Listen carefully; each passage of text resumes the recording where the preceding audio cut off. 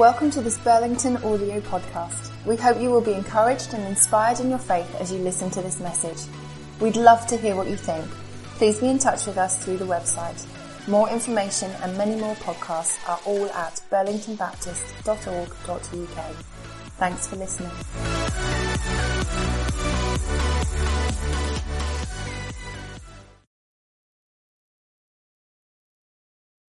In April, when I began to think about what I might say today, I realized that it was roughly 9 months till Jesus' birthday.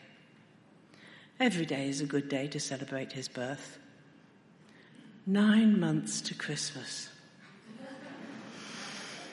It would have been about this time of year, April, May, when I imagined a young girl sitting at her window looking out over Nazareth. Perhaps she was hoping to get a glimpse of her fiancé. Perhaps she was dreaming about her wedding day. A warm glow inside would bring a smile to her face. Her day. She would look so beautiful. She would be so happy. Suddenly, she is not alone. There is someone in her room. "Don't be afraid," he said. A stranger in her room? Of course she was afraid. Was she imagining things? Did she pinch herself to see if she was asleep? No. This was something momentous, something incredible. A message for her from God. Immediately, Mary is compliant and obedient. We see her heart. "You are to have a child," he said. That's the last thing a girl wants to hear before her wedding day, that she is pregnant. Mary's shocked. She listens to God's message. She will do whatever he asks of her. Her only question is, how? How can this be so? What must I do? She's willing to set aside her own plans. She doesn't hesitate. Whatever you command. It won't be plain sailing for her. It won't be all happiness and joy. There will be disappointments. At times, she was told that her son was mad.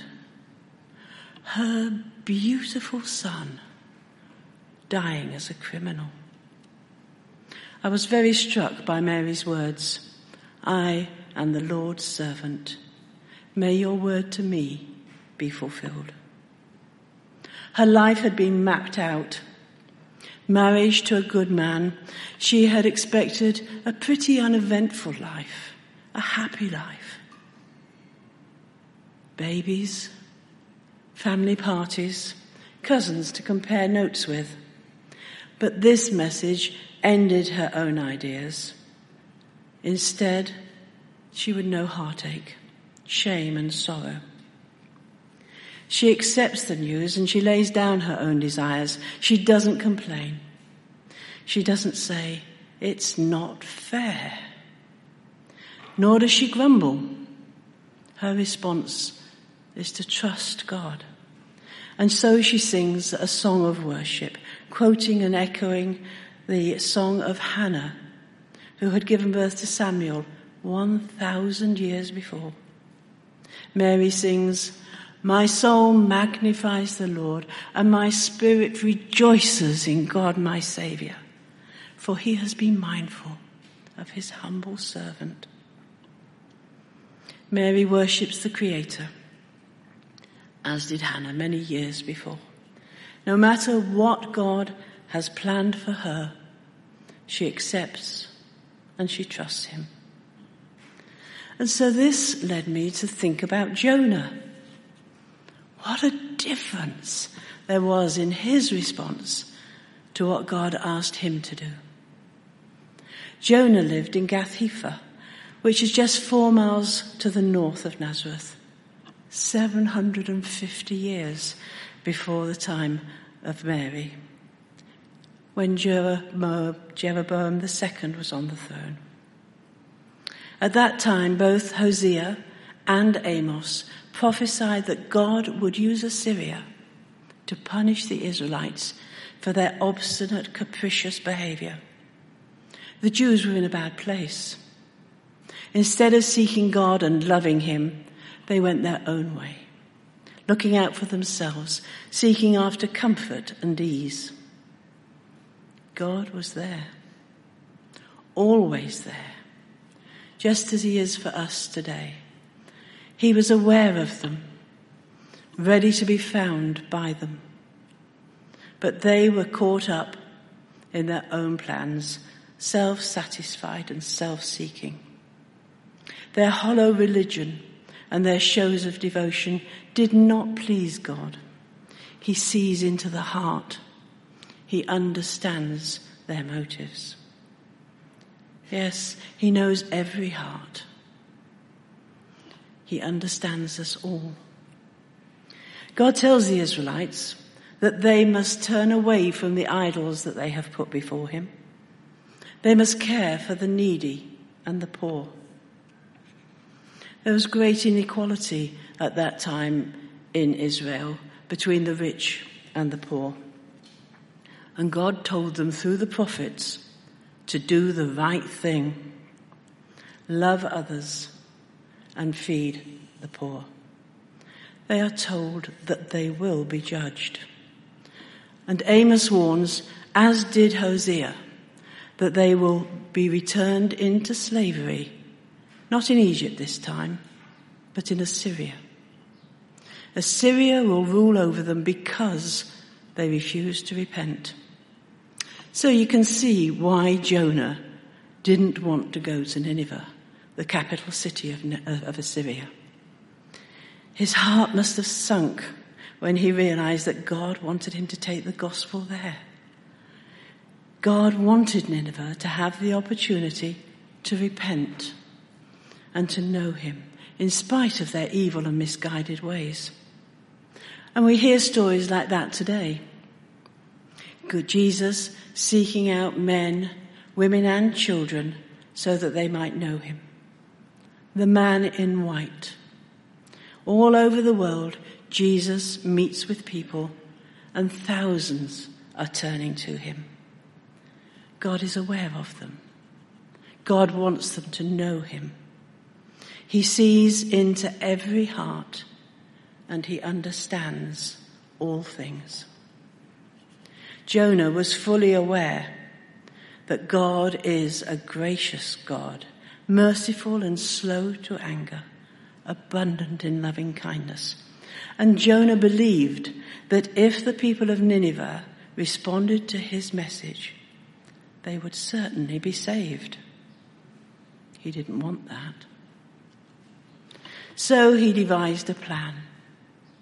He went to Joppa and got on a ship to Tarshish, a Phoenician colony which is about 2,000 miles to the west, intending to flee from the presence of God.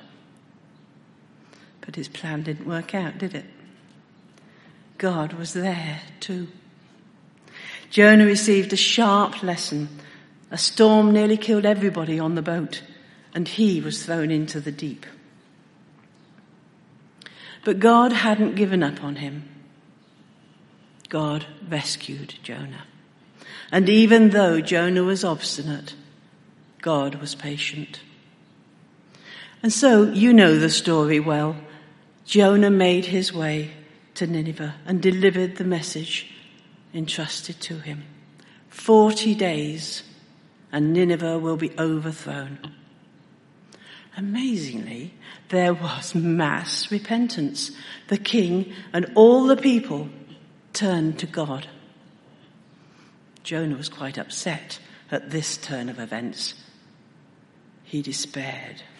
He had hoped that the capital city of Assyria would be destroyed. However, in spite of Jonah's bad mood, God continued to look out for him, providing shelter and shade. Still, Jonah complained. This sounds very familiar to me. How often have I ignored that small voice prompting me to speak to a stranger or to pick up the phone, a nudge to tell somebody what God has done for me? And why do I hesitate? Is it because the stranger might rebuke me, or a colleague might not want to hear? A family member might think I'm a bit of a fanatic, might not want to make up after an argument. Is it because I don't want to lose face? And so we ignore that whisper, not willing to trust God or his plan. The book of Jonah shows so very clearly the sovereignty of God. He uses his very creation to accomplish his divine plan. God controls the elements. He prepared a sea creature, a vine, and a worm to do his bidding.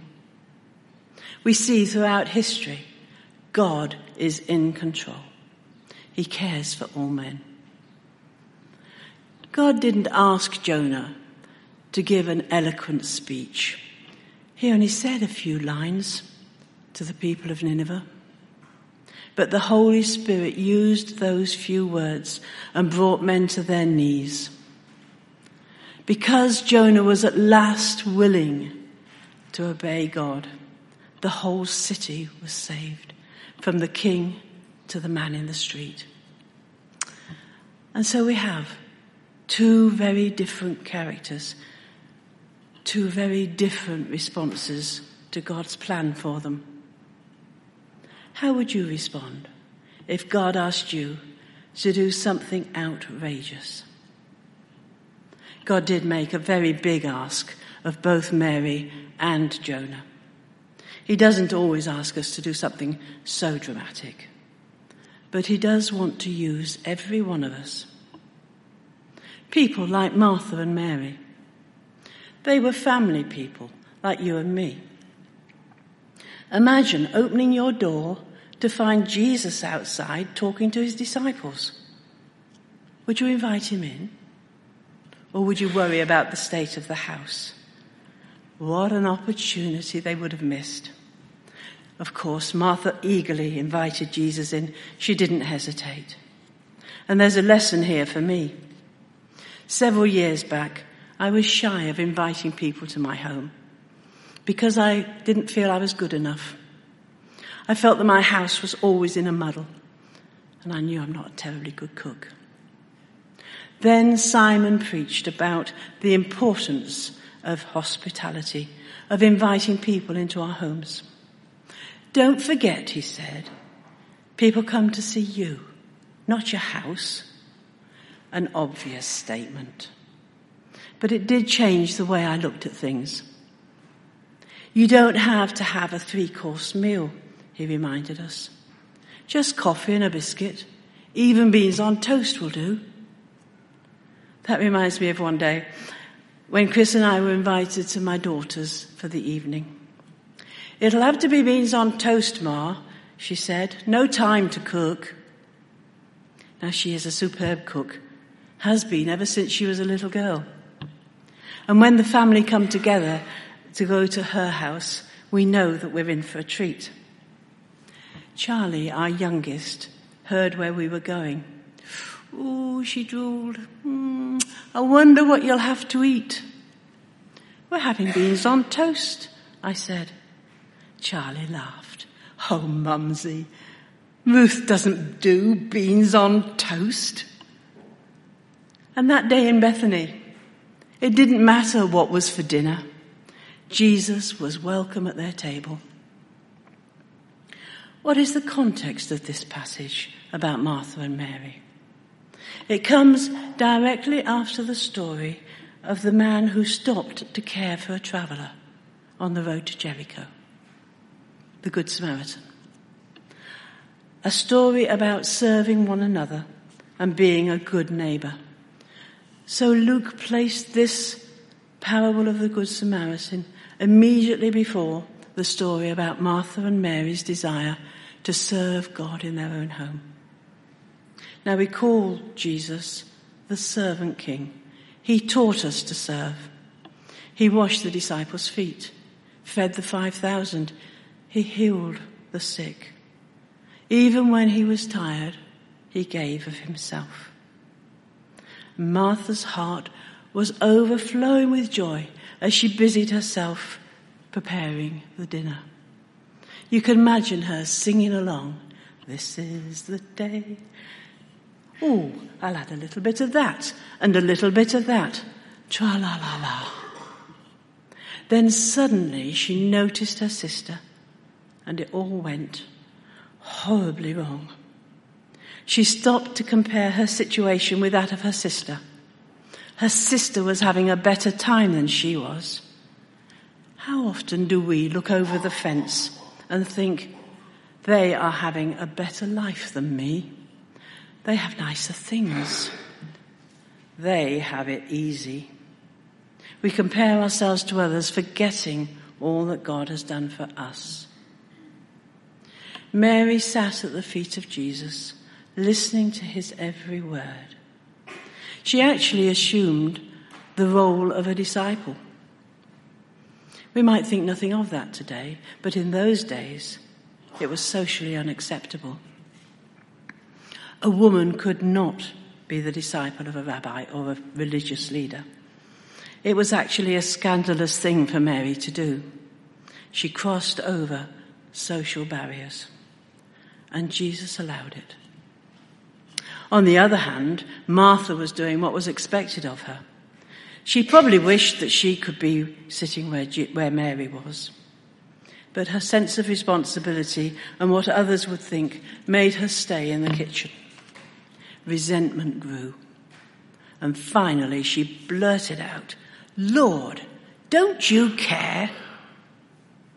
How could she say that of Jesus? But then, how often do I ask that very same question in my heart? Sometimes I cry out, "Lord, where are you?" It was important to Martha to provide a meal for Jesus, and she would have been so very blessed doing it if she hadn't suddenly seen her sister sitting at Jesus' feet doing nothing. And that's where the discontent began. And Martha compared her circumstances in that moment to Mary's, and she feels that she is holding the short straw. It's not fair. Mary chose to sit with Jesus.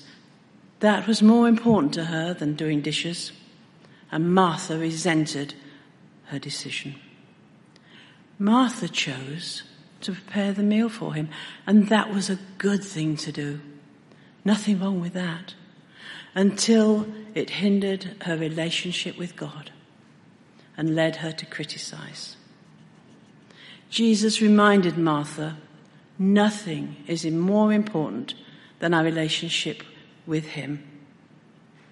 In both prayer, being in his presence, and in serving, we worship him. Mary was filled with joy in his presence, and Martha would have known that same joy if she hadn't looked with resentment at her sister.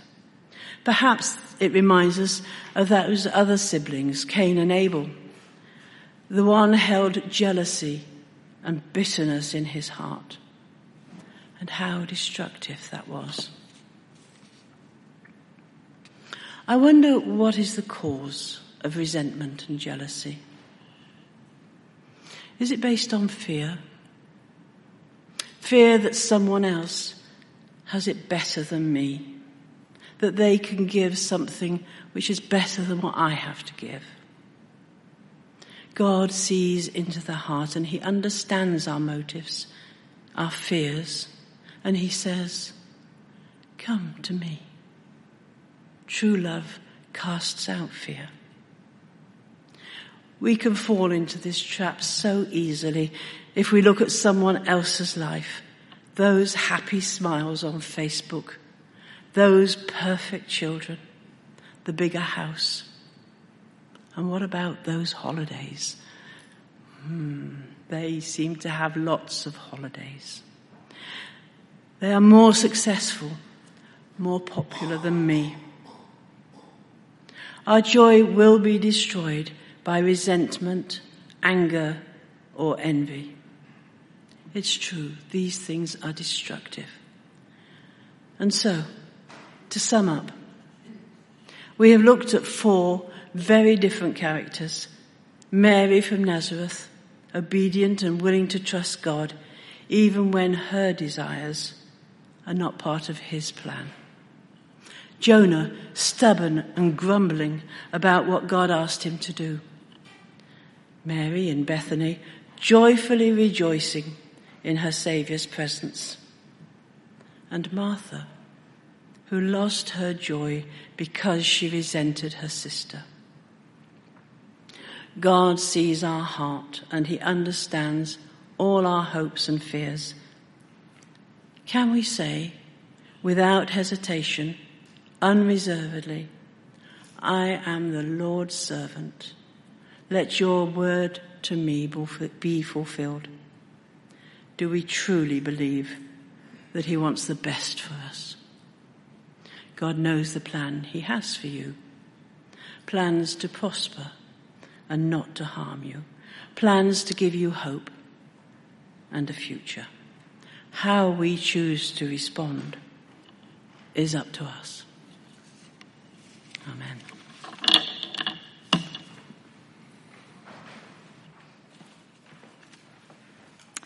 Wow, there's a lot in there to occupy our minds. So shall we just pray for a moment as we think about those things that Jane has brought to us this morning and what our response to those things may be. Heavenly Father, Mary, as we would be, I'm sure, was shocked at the timing of the message she had. And yet, she said, I am the Lord's servant. May your word to me be fulfilled. Could or do we say that? You and me? Or do we say it's not fair, grumble, or run away like Jonah? What have you heard? What have I heard God ask of us, individually or as a church today? Have we listened to God to hear his message? A nudge or a whisper? How can I fulfill the plans God has for us this week? Use a quiet moment now to talk to God about the challenge to you. It may be one from Jane's word today, or it may be something that God has popped into your head. Oh, Father God, thank you for speaking to each one of us.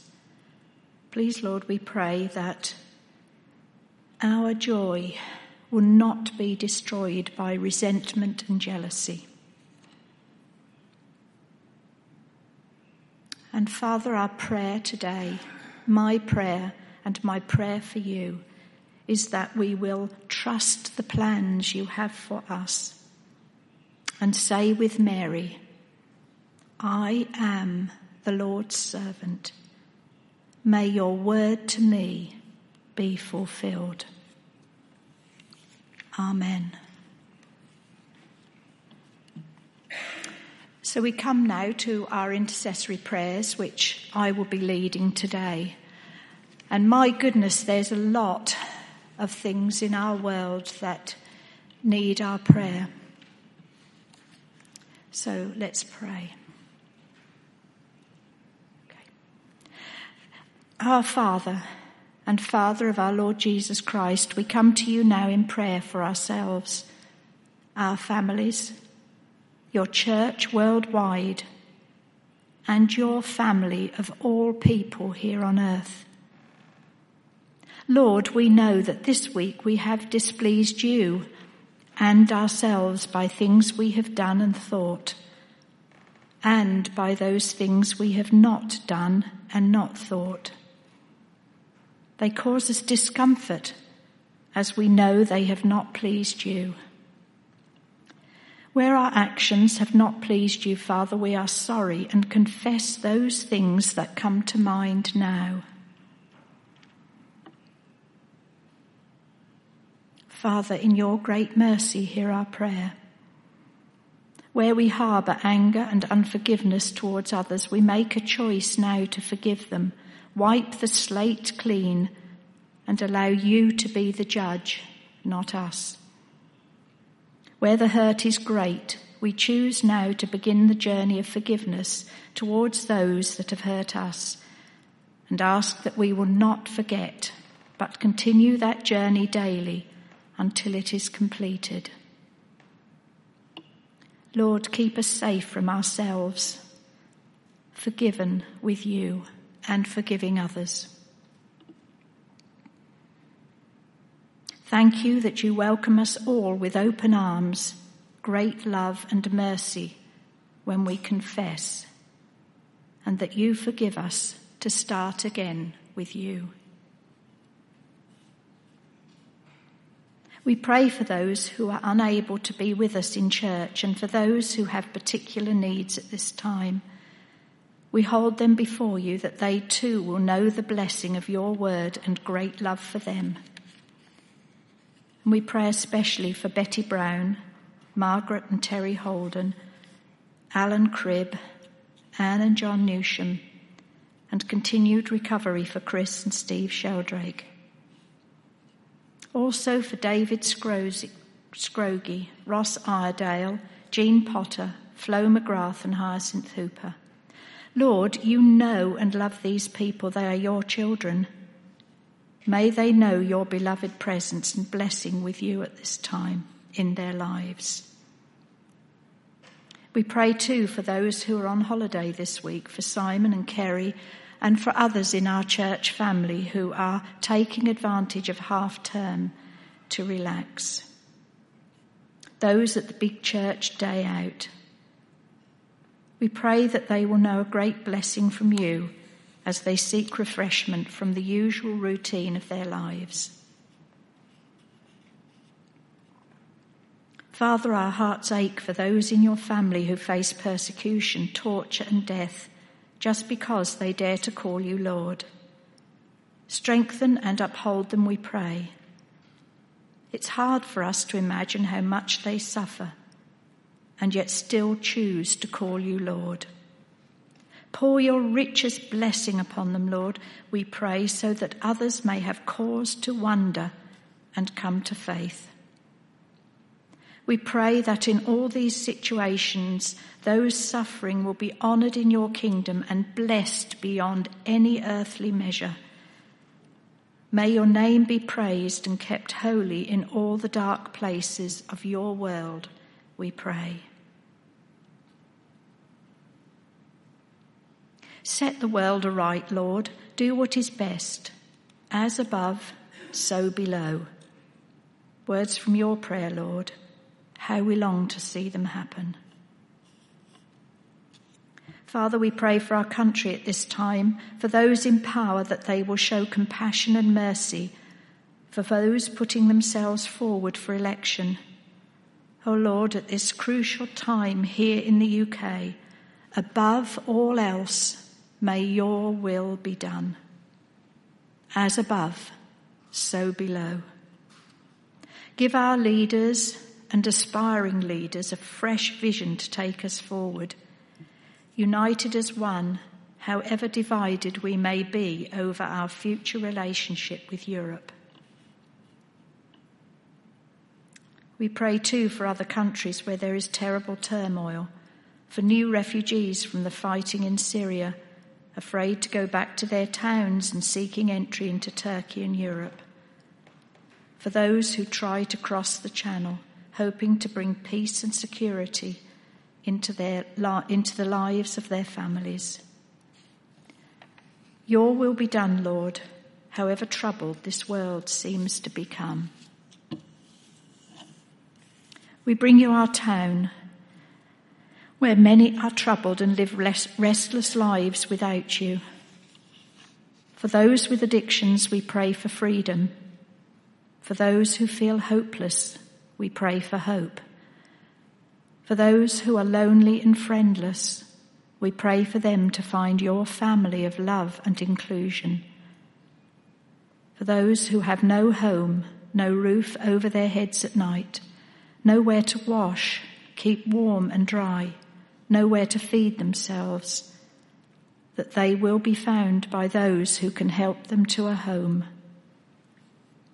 We know, Lord, that answers to these prayers often come in the form of human hands, feet, arms, hearts and minds. Where you prompt us to be part of that answer, help us to respond without fear, knowing that in that calling you go with us.